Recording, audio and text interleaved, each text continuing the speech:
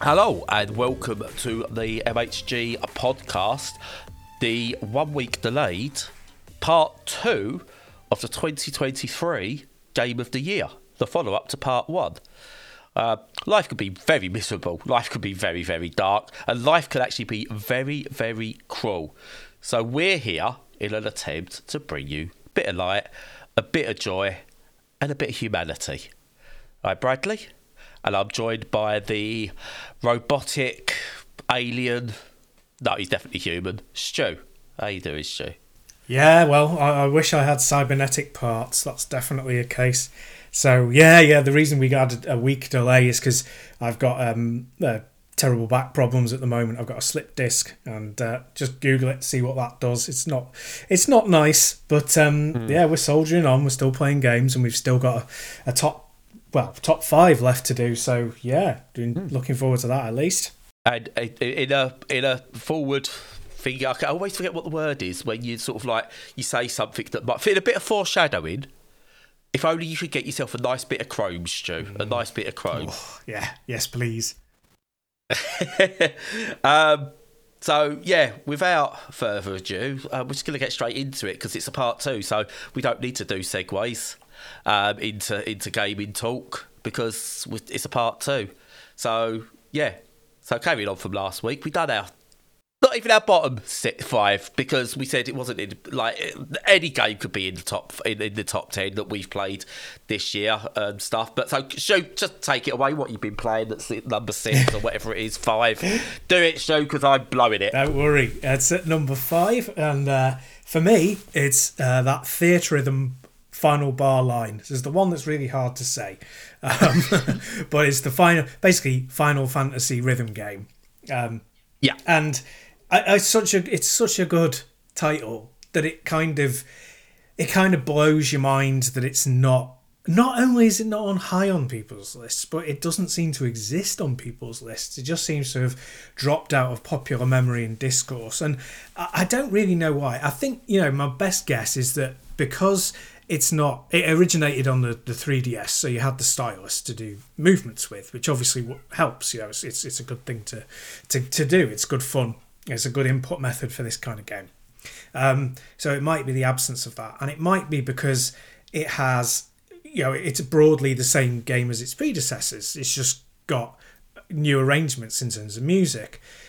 However, the thing is, it's by far the best one of those. And when those games were coming out, they were getting really high scores. And you do have that kind of drop-off effect, don't you? Of like, even if a sequel does something perfectly, it's like, oh yeah, but it's just more of the same, And I think that colours... It's no wonder. Yeah, it colours people's perception a little bit. And but I'm here to tell you that if you've not played it, play it, because it's got tons of new gameplay innovations, so that the way that you track the bar on the screen and the way that you interact with the music has been added to and perfected. It's got just an absolute huge amount of accessibility options, like an astonishing amount of them, just to make it cater to you. And you can dial the game like through the accessibility and a combination of that and difficulty. You can dial it to be whatever game you want it to be, really. If you want to just be like listening to Final Fantasy music, you basically can. Right to if you want to be able to perfect every single frame of music within every single song to get every rank perfect. You can do it anywhere on the spectrum between those two things. It looks amazing. The structure of the missions is more like an RPG than it has been in the past as well. It's got much more RPG elements. Go back and listen to the episode, which I'll put in the show notes if you want more details. But that's it for now. It's a fantastic, fantastic game. It really deserves to be where it is. Yeah, what I tried of it, I thought it was good. I just can't get on with rhythm games because I have no rhythm, and I've always sucked at them. But the accessibility options meant I could play it and enjoy it for the time I did spend with it. Legally bought and owned on my Steam Deck via emulation. Of course. And yeah, but yeah, no, I enjoyed what I could play of it. It's not my sort of game. I just can't do rhythm games. but the quality is definitely there, and I'm glad you got what you wanted from it. Yeah, no, I totally get that. It's one of those that it's totally Marmite, which would be another reason why it doesn't show up a lot. But definitely for me. So what, for you, what was your number 5? Vember, which was a game I had my eye on, but I was never sure what it might be like, because it could look like it might be all style over substance and stuff like that. But essentially, it's a short narrative cooking game, which is how they describe it in the blurb. You play as basically and I'm rubbish with names, so I do apologise to the developers. But you basically play as the mother of an Indian couple who emigrate to Canada, have a baby. It's like set in the 80s, and it's basically about their life, told through Vember's eyes, where she tells her story through cooking. The good times, the bad times, the truly horrific times, the coming of age stuff that happens with her child, their own coming of age, because when you're an immigrant moving to a foreign country, it is completely alien to you, and it's about the clash of cultures. But it's all told through the medium of food and cooking, and it's a game that just blends like a very linear path of just narrative storytelling with just like basically very nice and simple cooking mini games in a way, but not mini game. I hate that term mini games because it has a negative connotation when you say it. But it's like these moments where you do cooking and you're cooking actual real Indian dishes, and they try and be as accurate as possible with what the ingredients are, the processes that are needed for them. And the actual cooking itself is just so well done, and the food, despite having this kind of pastel-y animation, like paper cutout style look to it, just can make you salivate, because you can almost smell it in the way that it's presented, and the passion that goes into the description of the cooking and the history of the food, whether it's a family dish or a traditional Indian dish or whatever. And it's just that whole passion and that whole bit of storytelling just all comes together absolutely perfect. It's only a couple of hours long, the game. It's not very long at all, but it leaves a very lasting impression with you. And I just can't recommend it enough, just for sort of like the storytelling, just the way it's presented, the food, everything is just absolutely amazing. Yeah, it looks wonderful, and it's a good time to reiterate that thing that we've said a few times about, people going, oh, why would you bother like watching a Twitch streamer play a game or something, right? Because the quick answer is always, well, you like footy, yeah? Does that mean that you like playing? Do you like watching it on the TV as well? It's like it can be a spectator sport. And I think one of the things that this and another game that is no doubt going to crop up a little bit later on are games that I really want to watch as spectator sports.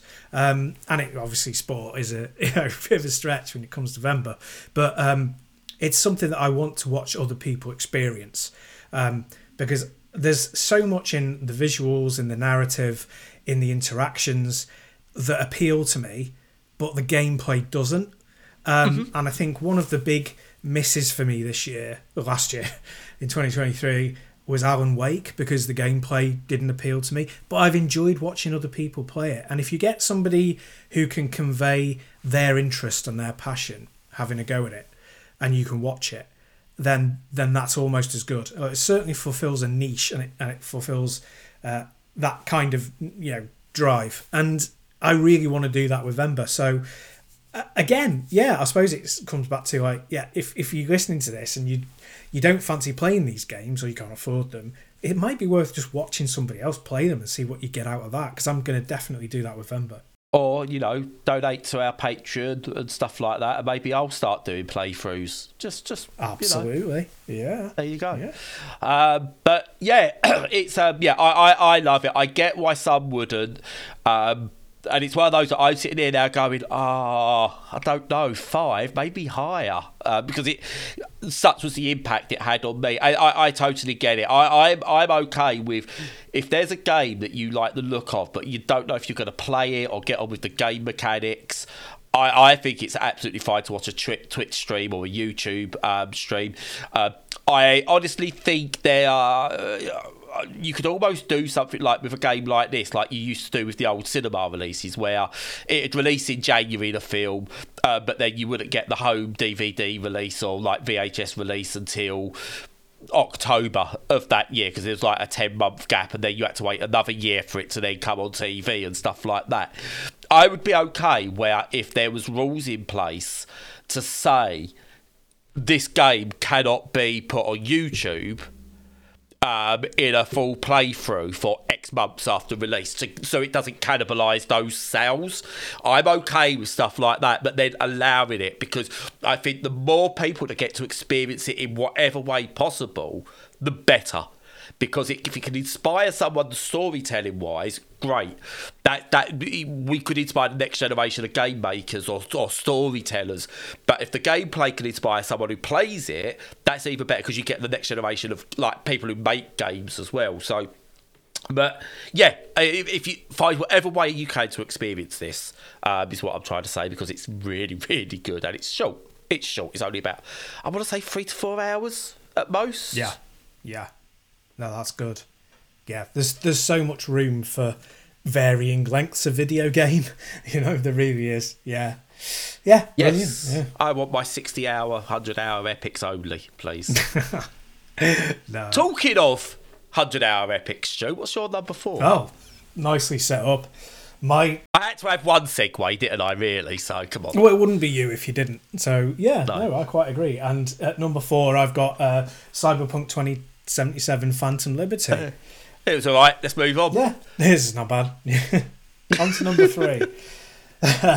It's hard to kind of overstate how good this is. And the only reason, it's one of those that could be number 1 on any given day, It's just I guess the only reason it's only number 4 is only because it's a DLC. But it's a DLC that they've done what they do so well at Project Red, which is they play their own game. A lot probably because they have to fix it, because you have to fix bugs for years afterwards. And then they go, right, we've worked out from this brilliant game, we've worked out what the brilliant bits are, and we'll make a DLC that is purely just those brilliant bits. And so what it does so well is it gives you the right duration of travel between areas, and it gives you the right duration of conversations. And I feel like it's actually, I'm not going to go into it in much detail because we've covered it on so many different podcasts at this point, but what it does so brilliantly in a paragraph is, it makes it tightens up every little area. So it makes conversations slightly longer, I feel.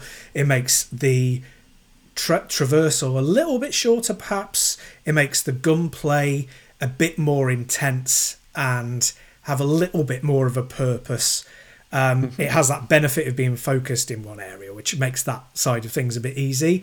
And narratively, it has a very, very, very tight line. So it's just that ultimately distilled, concentrated edition of Cyberpunk, which was already, a absolute all-timer. And for me now, it's definitely in my top 20 of all time already, I would say. It's just an amazing game. So, just to add to this, if I'd have played this last year, this would be in my top 5, possibly even flirting with number 1. Because, as you said, this is... I've not finished the main game yet.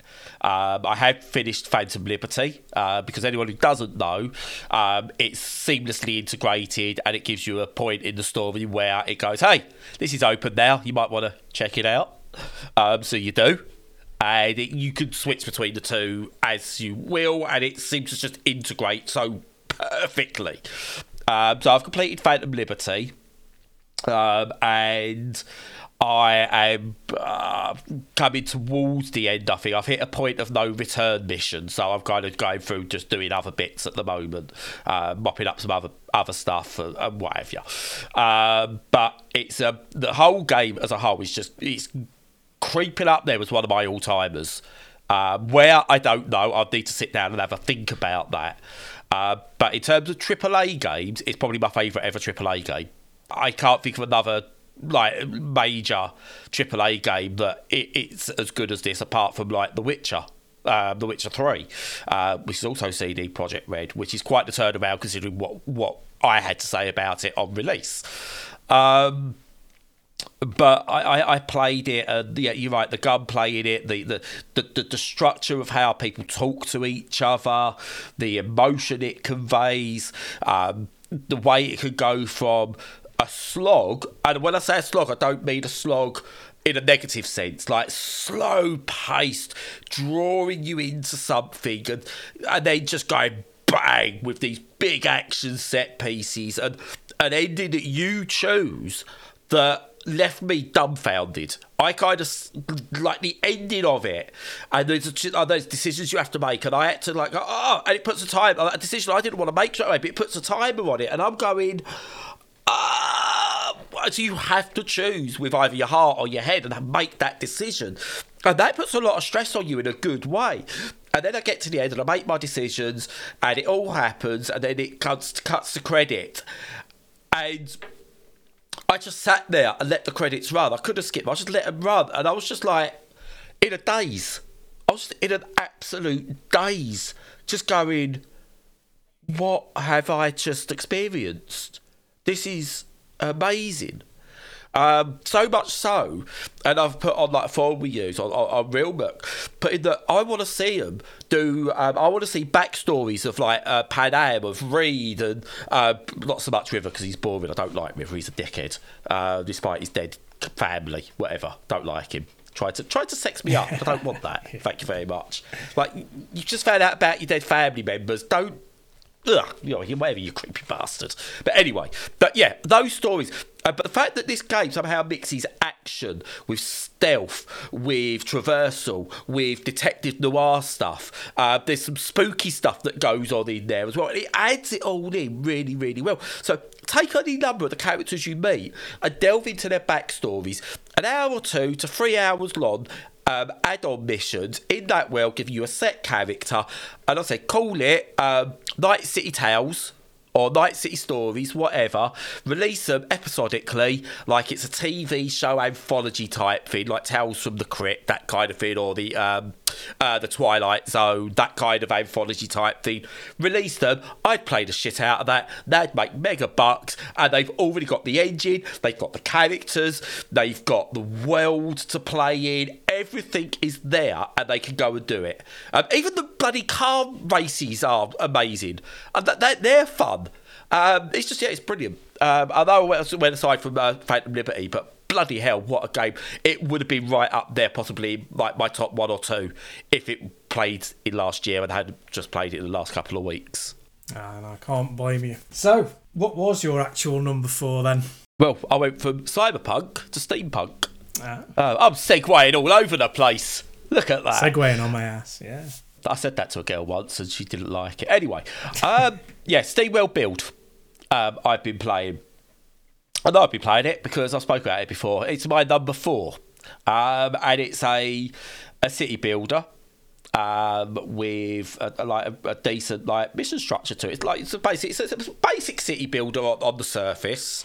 And that I choose that term deliberately, where you have to plop your buildings, your roads, and expand all that. But then you have to go underground, scratch beneath that surface, and then you do mining, and resource management and stuff like that. You have to mine different materials, and the idea is there's an end goal to it, where you go, you build all your stuff, you take on enemies because some enemies appear, events happen, and you basically need to get a rocket and fly to safety. And it's just like, I would say a 4 to 5 hour game on a single playthrough, and then you get unlocks and stuff like that change the game slightly, and there's different areas you can play in that change it all slightly, and again, there's like just so much that you can add to it, and it's just a brilliant example of a city builder. And whilst it's not my favourite game of the year, I like city builders, and it's does something different to most other city builders. And when I was expecting City Skylines 2 to be probably my top game of the year, and it just was such a disappointment, to around the same sort of time that this came out, it just felt so fresh and so well put together that I just absolutely loved it. It is bettered by something else that's on my list in a bit. But it is such a good experience. It takes everything that's good about the Steam world, Steam, and takes it into another genre again. And I think the Steam World games are so good at going, look, here's a world, here's a genre. We spoke about this before. This is what we could do in it. And like, I just had so much fun with this.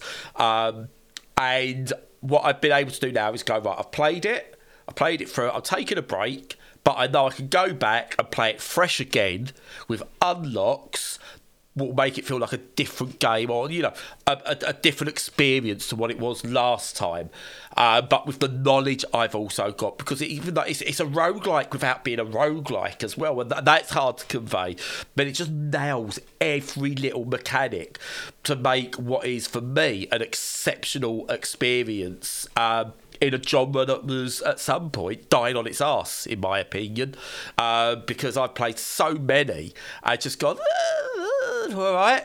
But then I've played 2 this year, out of the many that I've played, that have just really stood out, and this is number 2 on that list. So, but yeah, it's brilliant. Lovely. Yeah. Oh, it's good that it's there's a kind of mini revival almost. Nice. Yeah. So, what's this totally brand spanking new game that you've got at your number 3, Stu? Well, in very much in the vein of the previous game, it's a combination of the two. So it's Quake 2: Call of the Machine. So if last year they re-released Quake 2, but it was like a remaster basically.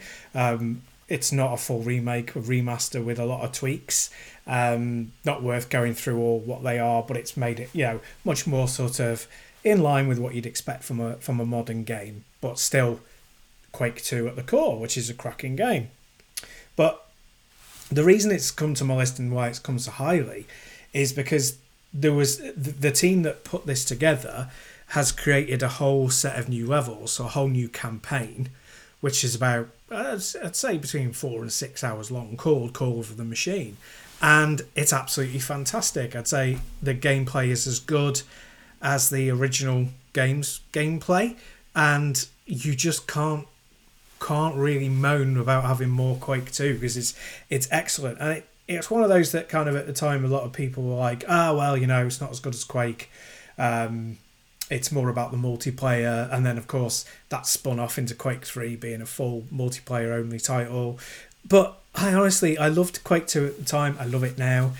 It holds up really, really well, looks fantastic, and the new campaign is really, really excellent. And yeah, I'm not sure what really sparked it as being quite so good, but just everything about it just slots together for me. And yeah, really great stuff, thoroughly enjoyable. I guess it was a purely enjoyable experience from start to finish, with masterful level design and excellent gunplay, and just that kind of arcade experience really, really hit with me. And yeah, totally fantastic. Yeah, it's a weird genre for me, a weird game. Like Quake, I played it in the 90s, 2000s, and I had a great time, especially Quake 3 Arena. Quake 2's one that passed me by, and I don't know why. So maybe I'll give it a go. But I tried the Quake remaster and didn't get on with it.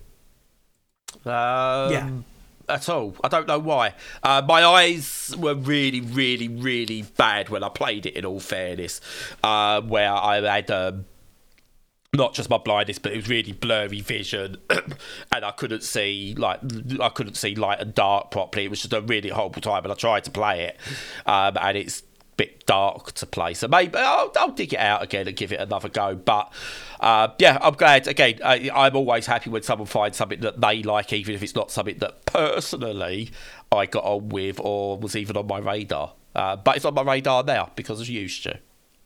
Well, I think it's free if you already own Quake 2, which I assume you do. So you should be able to access it for free. Fingers crossed if I'm not getting it all wrong. I do own Quake 2, yes, but not Quake 2 RTX, which is free. But that's not Quake 2 Remaster, is it? That's something completely different. It is, yeah. Yeah, they are separate because I think they're different teams. So. Yeah, I don't know. See, it's one of those where I own Quake 2. I don't know if it's the remastered. Did you get the remastered version if you own the original version anyway? Was that what it is? I don't know. Yes, you do. You do. I think it's only the RTX thing that's separate, but I could be wrong on that even. But yeah, just see what you've got and have a go. But yeah, no, just an amazing project all around, really. It feels like a high budget fan project, in all the best kind of ways. So yeah, wonderful stuff. Projects are getting better and better as well, by the way. But like they used to be. Like they used to create something in the end that came from fan projects, but I think we're seeing more and more fan projects now that are just like, this is as good as, if not better than the original game it's built on, which is just a weird place to be in. That the bedroom coders are back, in such a big way. I think maybe something we'll cover in the year at some point. Yeah, definitely, and I think partly it's because people fall in love, like we were talking about Cyberpunk. People fall in love with those worlds, and they want more of it. Yeah. Yeah, definitely. So moving on from arenas and quakes and shooting people in the face to something that's just as violent, Stu. Something that's just as cerebral, and that is moving lasers about to solve puzzles in the Talos Principle 2. Which this shows how stacked the end of the year has been, by the way. Because at one point, this was my game of the year. Yeah. And I was like, nothing's going to beat this. And then stuff did. I don't know what to say about the Talos Principle 2. It takes everything that was good about the first, expands on it, adds what... So, do you know, usually when you get a game and like they do this thing and it's like, I really like this game, and then they go, we'll try and do this with it, and it's like, that doesn't work. Why did you need to? We don't need to expand on the lore of this game. Just do the puzzle things. We don't care about the story, just the puzzle stuff. So Talos Principle 2 went from having like all the lore and everything in these computers, text files that, to be honest, I didn't really read too much on. I ended up reading watching an overview of what it was all meant to mean. But I was like, I don't care about this. It's all too small, the text anyway. I don't care. And too much text. I can't read too much text. Do you know how annoying it is when someone just goes on and on and on, Stu? You're just like, I can't. You probably don't know what that's I've like. I've got no conception of that. No frame of reference for that, is there? Anyway, so they took all the text-based stuff that was in there and turned it into like almost like a funny voice acted and cinematic story that expanded on the lore and everything. And it shouldn't work, but it does. And it just helps guide the game through in a really good way without losing what made the original Talos Principle so good, which was the puzzle solving. And as I said, I think at my time when we recorded the podcast for this, I said I like that I've had levels that would take me 5 minutes to do because I just went, oh, yeah, this is nice, I get this. And others that I spent hours. I spent like a good 2 hours in one of them because my brain just could not compute what it was. But it was clearly logical what I had to do. So I was like, I'm going to do this and work it out. And it took me forever. I went, done other stuff in the end, came back and went, oh, yeah, that was it. And the way it builds your knowledge is just exceptional, which games like this, which are essentially glorified logic puzzles in 3D, have to have a certain amount of learning as you go. But without hand holding, so you've got to discover it, and this is what this game does really, really well. And stuff you'll learn early might not make any sense until much, much later. So like you learn to use like portals in some elements, and then you're kind of like, right, okay, well, I haven't had to use that again, I don't know why. And then you come to another level a bit further down the line, and then, that makes sense now. And you learn about maybe using how to lift things in the air. You're like, okay, so that I could do, right, that makes sense now. And it just does all that brilliant, but it's also got the mythology that goes with it, and like it has questions on existence and the meaning of life and all that. So you can ignore all that if you want to just do the puzzles. But the fact it's now done voice acted and you've got characters in it as well, that just adds so well to it. The worlds are amazing. There's secrets to discover. I've still not finished it, but oh my god, it is just an overall experience and one of the best puzzlers I've played in many, many a year. It's 10 times better than The Witness, and it doesn't have Jonathan Blow behind it. Which is always a good thing, yeah. No. So even if it was a 9 out of 10, that'd take it to a 10 out of 10. Perfect. Yeah, no, it's another one that I would really, really enjoy watching somebody play through and solve the puzzles, so I can just wrap myself up in the world and enjoy that, Yeah, without Not me, though. I kind of bumbled my way through some of the puzzles in all fairness, where I see it and just go, I can't work out how RGB works all of a sudden and stuff like that. Because there's a lot of RGB-based puzzles in there as well. Right. And I'm like, I'm a graphic designer. I'm going, what? I don't know. I can't remember RGB. Oh, well, never mind then. Maybe not watch you then. But yeah. No, it's something I'd love to see played through. Yeah. Yes, but yeah, it's really, really good. And was my game of the year at one point. So, the next 2 games had better be good. But talking of good, Stu, take your time, okay? Let's put on the radio and let's hear what you've got to talk about now. Yeah, not bad at all, that segue. Yeah, I can a bit weaker than the others, bit weaker. Yeah, so what I have in my number 2 slot is going to be a surprise. It's because I didn't cover it properly on the podcast, for reasons I'll get into, and it's Hi-Fi Rush. So the reason that I didn't cover it properly at the time was because I was playing it on Xbox Game Pass, and it was around the time when I stopped paying for Xbox Game Pass, and I was enjoying it, but it hadn't really clicked with me. So Game Pass didn't have access to it. Fine, no problem. Then months and months and months and months later, right towards like the latter half of the year, I managed to get a key for it cheap and legitimately, and played it through, and it clicked. It finally clicked with me, and I absolutely loved it. And it's just pure for the thing. The 2 main things that stand out are from a gameplay sort of perspective. Obviously, it's an action game that's kind of like Devil May Cry or Bayonetta, but you have to do things, or you don't have to, but you succeed by doing things to the rhythm that's always going on in the background, which I know makes it a problem for yourself. Understandable.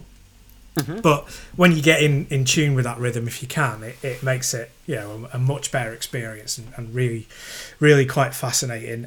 And the second thing is the graphics, which are like legit some of the best graphics that have ever been produced. They're amazing. Just the fidelity of them. It takes that Jet Set Radio Future aesthetic, really pushes it.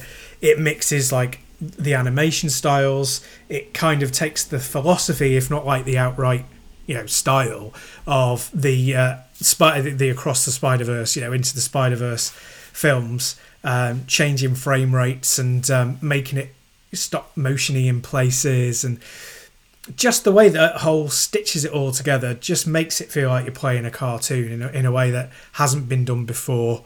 Complete like revolution in the way that they've done this, and probably the best step change in how they do cartoon style since Cuphead, which is probably pushing 10 years old now, I guess. So no, it must be. It's got to be. I mean, it doesn't feel like it, but it's got to be. I'll look it up in a minute. It's like 80 years old. It's how long? Sorry. Surely it's about 80 years old. 80. Yeah. No, 2017, so it's 7 years old. Right. So it's getting there. Yeah. But wow. Good. Wow. Yeah, okay. It's still, yeah. It's Wow. still scary. But yes, so that's why. So it didn't show up at the time, but that's why it's my number 2. I absolutely loved it. By the end, I was enjoying it more and more and more, to the point where I almost I wanted to just start it again straight away. I didn't have the time, but I wanted to. Runs perfectly on the Steam Deck, like absolutely beautifully. Yeah. And it's just a fantastic beat 'em up. Amazing. So yeah, it's so on accessibility, you can choose to ignore the rhythm stuff, which is great. And I'm thankful to the developers for that, because it's Tango and Bethesda, and they're not known always for their accessibility. But the fact that I was able to play about some of it, I've not played enough of it really yet, that I could play it and not feel that I was missing out completely because I can't do rhythm sections. Or, what's that? The BPM, is that game, the first person shooter one? That's the one. Yeah, bullets per minute. Yeah, I couldn't play that for yeah. But yeah, it's a vital part, but it's also, you can turn it off. Brilliant, well done. I think it was Crypt of the Necro Dancer as well did it, where you could turn off the rhythm action stuff, as like the rhythm stuff as well. So always kudos to that. Visually, this is what, if the Jet Set Radio remake, reboot, whatever it is, doesn't look like this when it comes out and goes for the Bomb Rush Cyberpunk look, then they've made a mistake, because you've nailed it. This is the closest video game to playing Into the Spider-Verse. And there's a couple of little moments in it that I swear are nods to that. There's a couple of poses in cinematics that he does. There's a couple of ways that there's bits that happen on screen, and I almost want to go, if they do make a Spider-Verse game, can we give it to this team, please? Because I think they would make it look perfect, because honestly, that's how it feels at points. The mix of animation styles aren't there, obviously, because I think that would be too much to do for at the moment. But yeah, the animation's there, the way the characters move. It's a new level in cartoon style video games, and it's really, really good. And I think I might boot it up once I've finished my playthroughs of Cyberpunk and stuff, and actually give it the attention it deserves. Well, you could do worse, because it's I think it was a lot of people's one of their favourites of the year, and just jumped out of nowhere. Shadow dropped, February, wasn't it, or something? It was crazy. Yeah.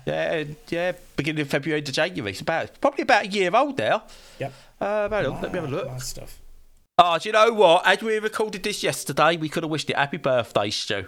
Crikey. 25th of January. 2023, amazing. And it's the 26th as we record. Yeah. So there you go. There you go. Happy birthday. But yeah, so from the highly, I was going to say toxic. It's not toxic. What's the high tempos of Hi-Fi Rush to the sweet, sullen sounds of the Highland Song.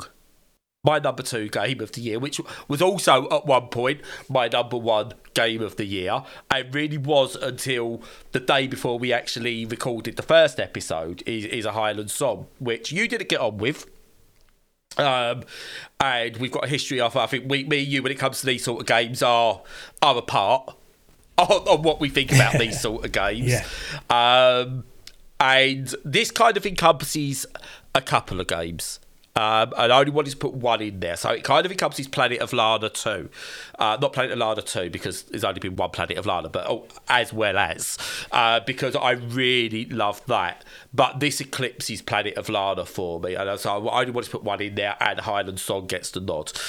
For me, it was just a pure emotional journey. You start off and the story builds, and there's I think the way there's survival mechanics in there, but without it being too overbearing at times. The musical elements, and this is rhythm action. It's not rhythm action. It's a rhythm-based game at parts as well.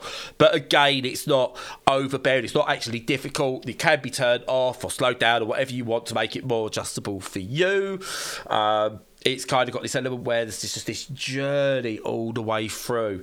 And whilst I'm looking back at it, I think mechanically, I think a lot of other people are right. Well, I don't think it's as good as what it could be mechanically, or as good as other games mechanically. That is superseded for me by the emotion that the music brings in and the story brings in and the world you're in brings in. Just overdoes, like basically takes over any slight misgivings I might have myself with the mechanics, because they are fine, and they, like Planet Alana, they are just a means to tell a story. Like Vember earlier, they're just a means to tell a story, and I think what you get out of it really, really depends on how emotionally affected you get by the story and the way the story's told and the ambience that's around the game as well. And it hit me at a perfect time where I was like, it was build up to Christmas is coming. I'm stressed, and I'm like, I'm worried because like if I can't give, like my kids don't have the best of everything because we don't have the money to do like everything for them that others get. You see other kids going, oh, we'll do this, is on our list and whatever. You know you're gonna get to the day. I know I'm going slightly off tangent here, but you're gonna get to the day. You see massive piles of stuff that all the other kids have got or families have done, and you're like, oh, we can't do that for ours. So what we do is just extra effort for them. So something that can relieve that stress and take me away in such a way was always going to hit me in the right places. And Highland Sod does that so immensely well, because there are moments where there are moments of stress in there, but they are then so sandwiched perfectly by moments of calm and moments of discovery, and it just hit me in the right way at the right time.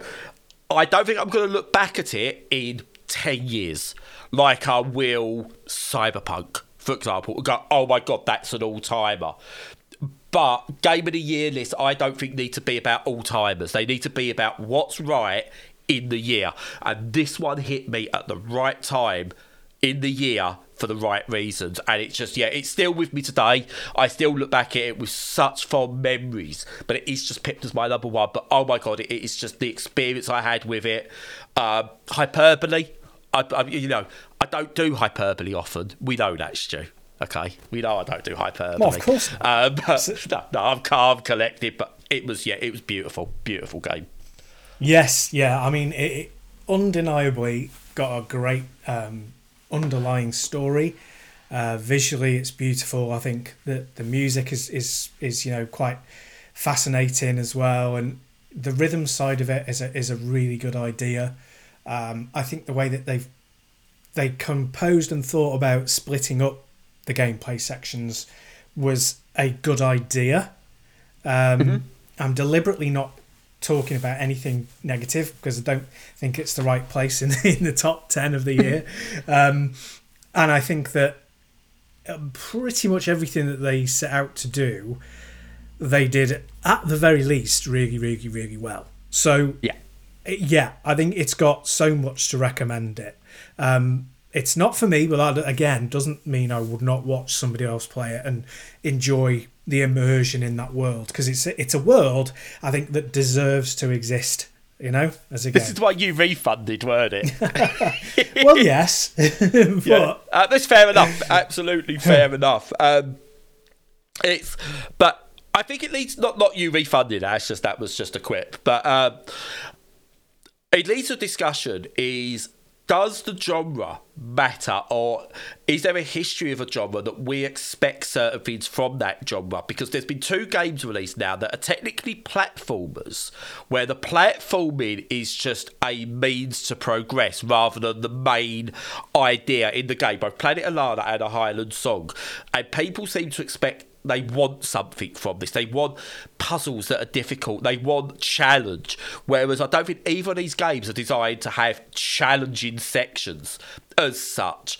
And I don't know how they could have presented this game differently, or how they could have made this game differently that you would get the same effect. I think it needed to be that platformer, but it's a really weird. It's almost in a way a 2D walking simulator, as is Planet of Lana. And But I think the fact it gets framed as a platformer, because that is the genre it is, I think that has a negative impact with what people expect from the game, rightly and wrongly.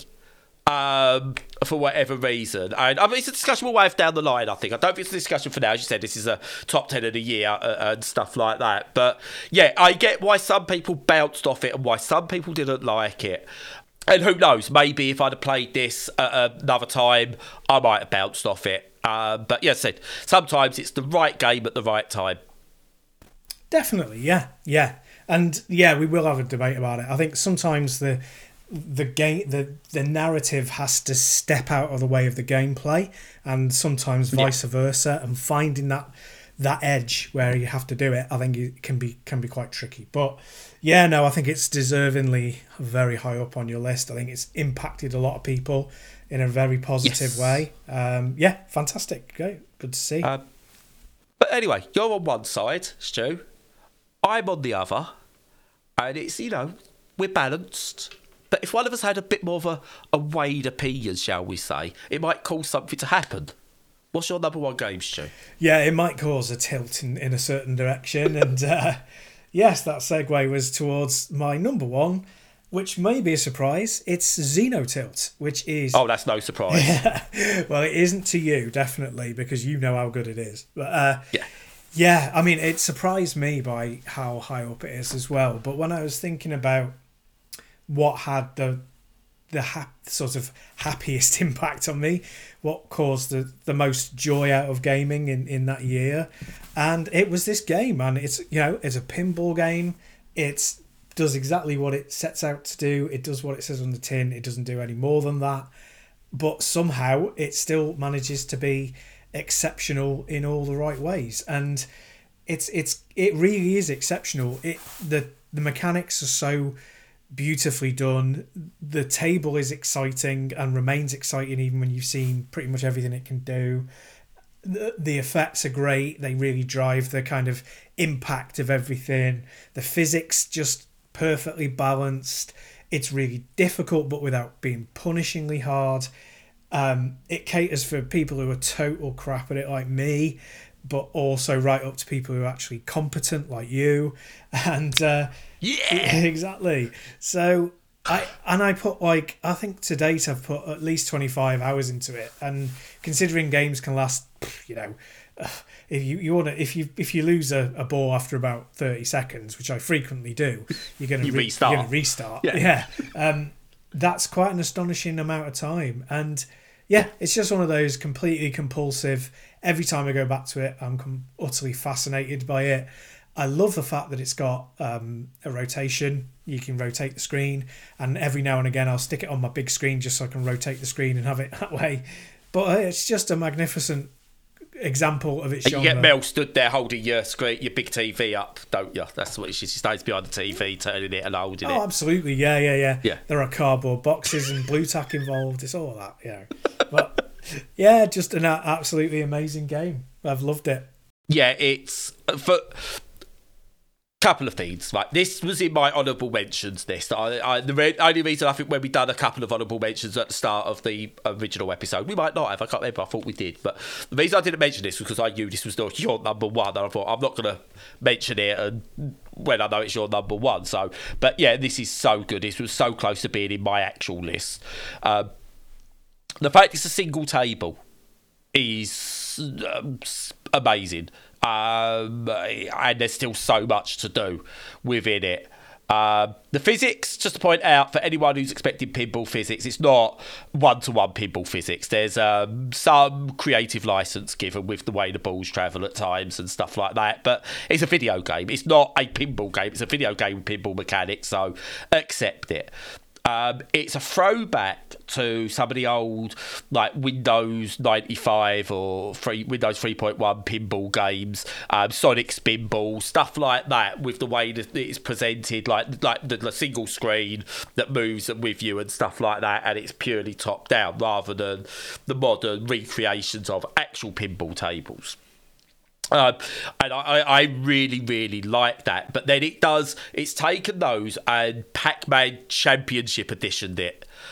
with just lights and neon and noise and everything all over the place, and an amazing like rock anthem to it that goes on. The Demon's Tilt, which is the prequel to this, or like the original to this, does the same, and it's just like, but this is better than Demon's Tilt for me. It's just something amazing. It's like a million times better than the Kiss Psycho Pinball, whatever one that was. But it's just, I dip in and out and have a go every now and again, but I can't get near my top score at the moment. I know there's a couple of other pinball people that have played it, have got into the billion plus scores, and I've got to try and reach that, because yes, I'm competent, but the pinball wizards are that they put me to shame. But I'm so glad you're giving this the attention I think it deserves, because it is so good, and I don't think enough people have played it. I'm looking at the reviews on Steam. It's only got like 275, and it deserves so much more. It deserves so much more than that, because it's that damn good. And it lacks some accessibility features, I'm not going to lie. But at the same time, you are different views to it. You can zoom in, you can zoom out and do it as you want, and there is a feel to it, and you can just about, the screen movement actually is really good to give you an idea of where that ball might be, before, like, to allow you to sort of get that focus in. And it's just it's just wonderful. It's a really wonderful game, and yeah, that's a great choice for number one. Yeah, cheers. It's very deserving of it, I think. It'll get so little coverage because it's so niche, but it does what it does pretty much perfectly. And like you say, it's got its own. It uses real physics for the most part, but it will fudge them, which is perfect. I mean, that's what you do with football games in video games, and it doesn't have all the accessibility that it needs. It's still technically in early access. I mean, I'm not sure how much is going to change in the quote-unquote full release, but yeah, for me it feels as though, I won't stay on it long, but it's important to mention, I feel what they're going is like, how much can we make alterations to its look and feel without fundamentally changing how the game looks? And for me, I'm like, nah, you should stop worrying about that, because people who have accessibility issues, they don't care about that. They care about being able to play it. That's all that matters. Stop worrying about it. Follow, do what they did with Spider-Man. If you want to make a high contrast mode that makes it look like it doesn't look like a Spider-Man game, because the thing is, it will feel like a Spider-Man game to the people who are playing it with the accessibility options. Now, I'm not saying this is exactly the thought process of what's going on over at Flurb and whatever. But, if that's what's in your mind, you're worried about retaining the game's character, don't worry about it. Just make it as accessible as you possibly can. And you get, it'll widen the audience a little bit, but more than that, it's an important step in how these games are developed. So, yeah. So, yeah, absolutely great choice for your number one. I can't even think of a good segue from pinball to this one. You've cooked up a bit of a storm there, Stu, so I'm going to have to go against it. Always find a way, because my number one game is Against the Storm. Nice segue. Nice one. Which wasn't originally in my list or my thinking, because I originally started playing this into 2022 in early access, and it came out of early access in December, and I started playing it again, and it is so good. It's a roguelite city builder, which I know, again, I'm not even going to try and sell it to you, because I know it's not your sort of thing. That's like two genres that you're just off now. You're going to leave the room as it stands. I'm gone. Yeah. But it's a base building, city builder, roguelite. Essentially, the idea is, with so many city builders, the problem is you build these cities, and you start off really well, and it's all nice and complex, and you're making what you want to make, and then it expands, and all of a sudden it just gets overwhelming. You're like, I've probably messed this up, and you start again.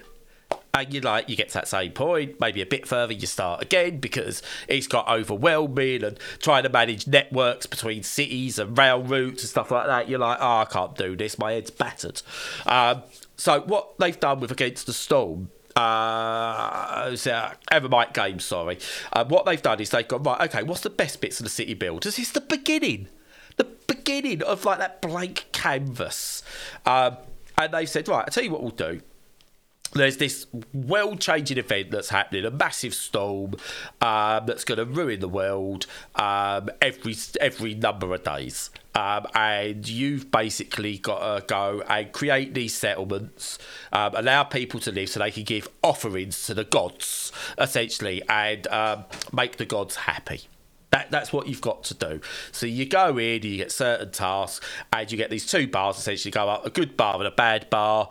If the good bar goes up, you successfully built a settlement that's happy and can give things good to the god. If the red bar hits first, then you've not done it, and you give negative gifts to the gods, essentially.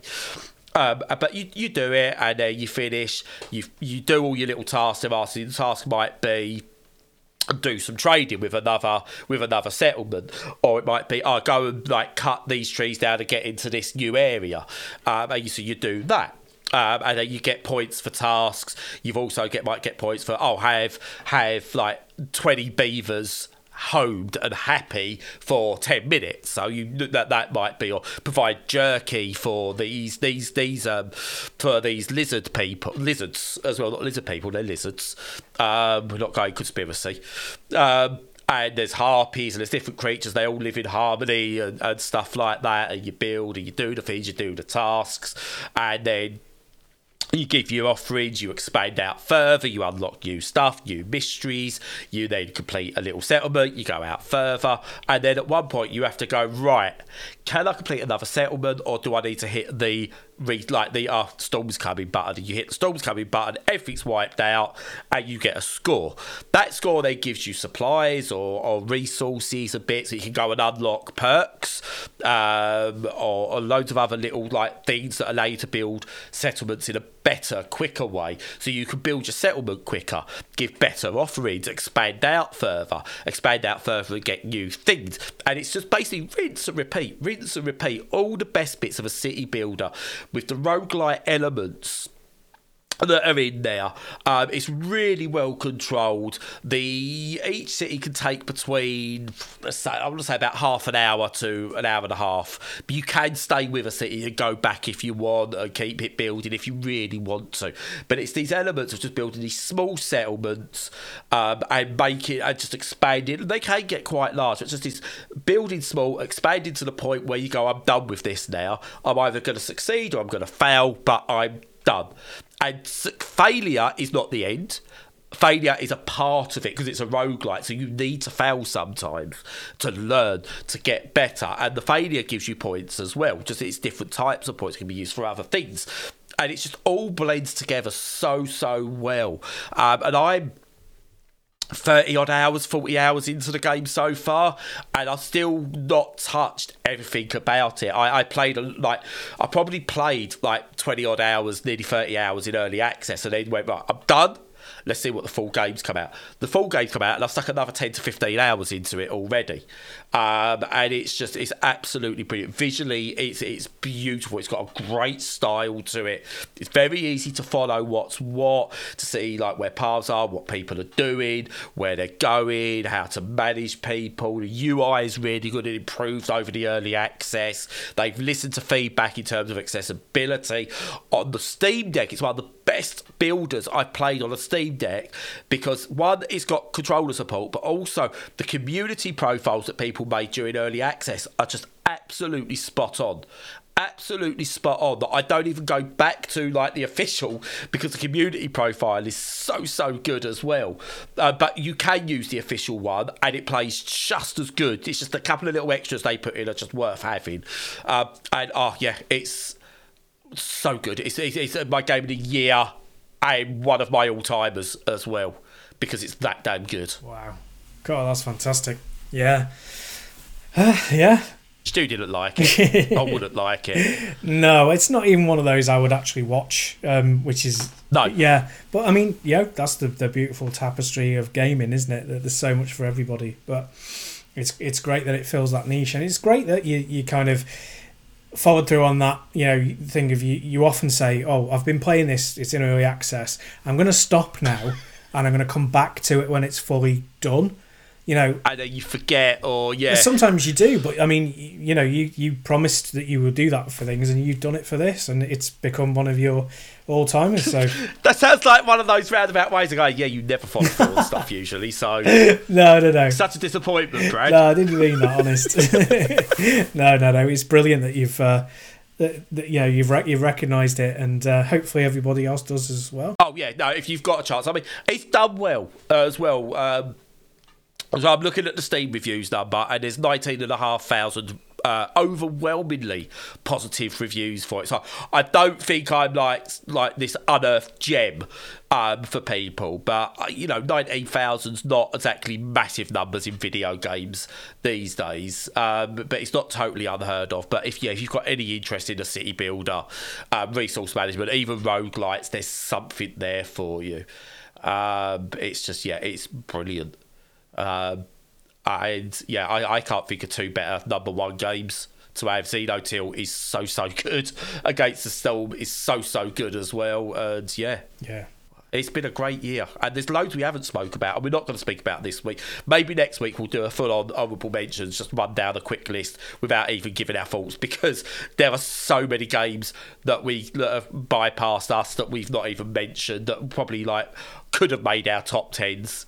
But didn't for whatever reason, because it's ever changing. Very true. Very true. What a year. Yeah, fantastic stuff.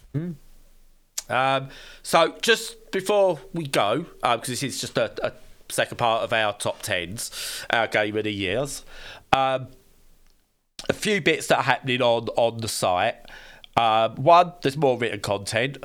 So I am doing myself a weekly indie roundup, so it'll be one a week from 2 to 4 games will be in there depending on what I've played. Blame Cyberpunk, blame a AAA game for not the indie coverage that I want to be doing.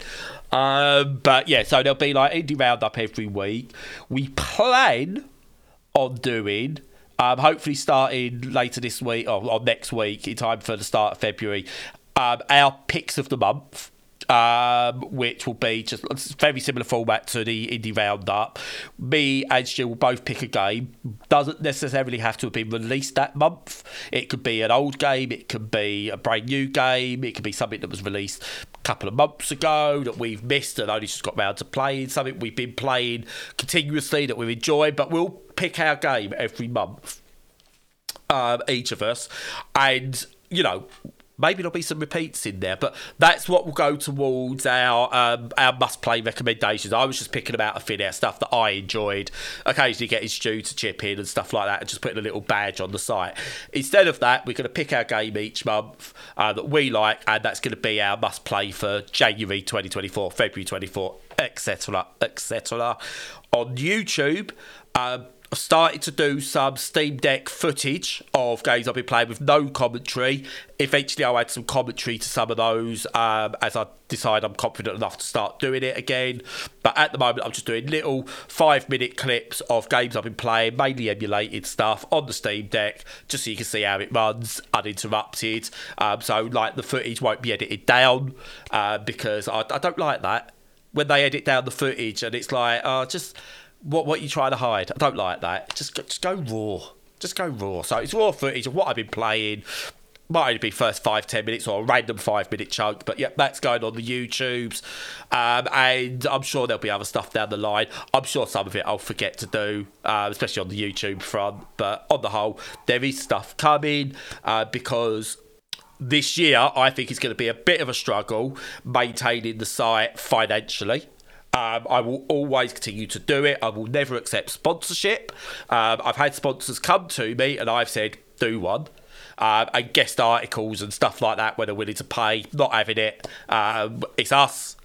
What you get is just pure fault. It's never clouded by publishers or advertisers or anything like that. So Patreon, Coffee or Ko-Fi, whatever it is. If you can, great. If not, we will try and push through as best we can. But this is where we get catch-22 or rock and a hard place, roundabouts, whatever it is. I can't remember what the phrase is. We obviously want support. And to get that support, we need to give you extra content. We understand that. But we need the support to do the extra content at the same time.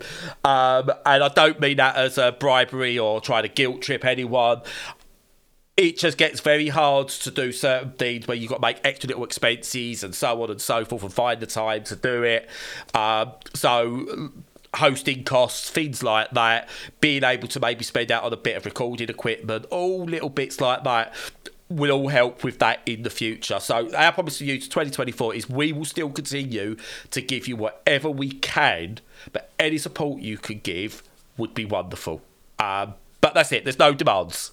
Okay, no pressure, no demands, but it would be wonderful. And I think it's about time now I hand over and shut up. No, it was a good summary though, and yeah, any support you can give always helps and helps us develop and move forward and stuff like that. But yeah, no, so that's great. I hope you enjoyed the breakdown of 2023, and it's probably, as we say, more to come, just because it's such a big year. But in the meantime, yeah, follow us on all the socials, consume all of our content on the website, look at us on YouTube and look at all the new videos that we've been put up. Especially recently I was watching some of the Xenia ones that you've been done by yourself, bro. Yes, very good. That's looking really good, Xenia, at the moment. The emulation on that, we might talk about that next week. Why not? Yeah. Well, that's in the meantime. I said I'll shut up, and I didn't shut up. In the meantime, until next week, stay safe and stay sane.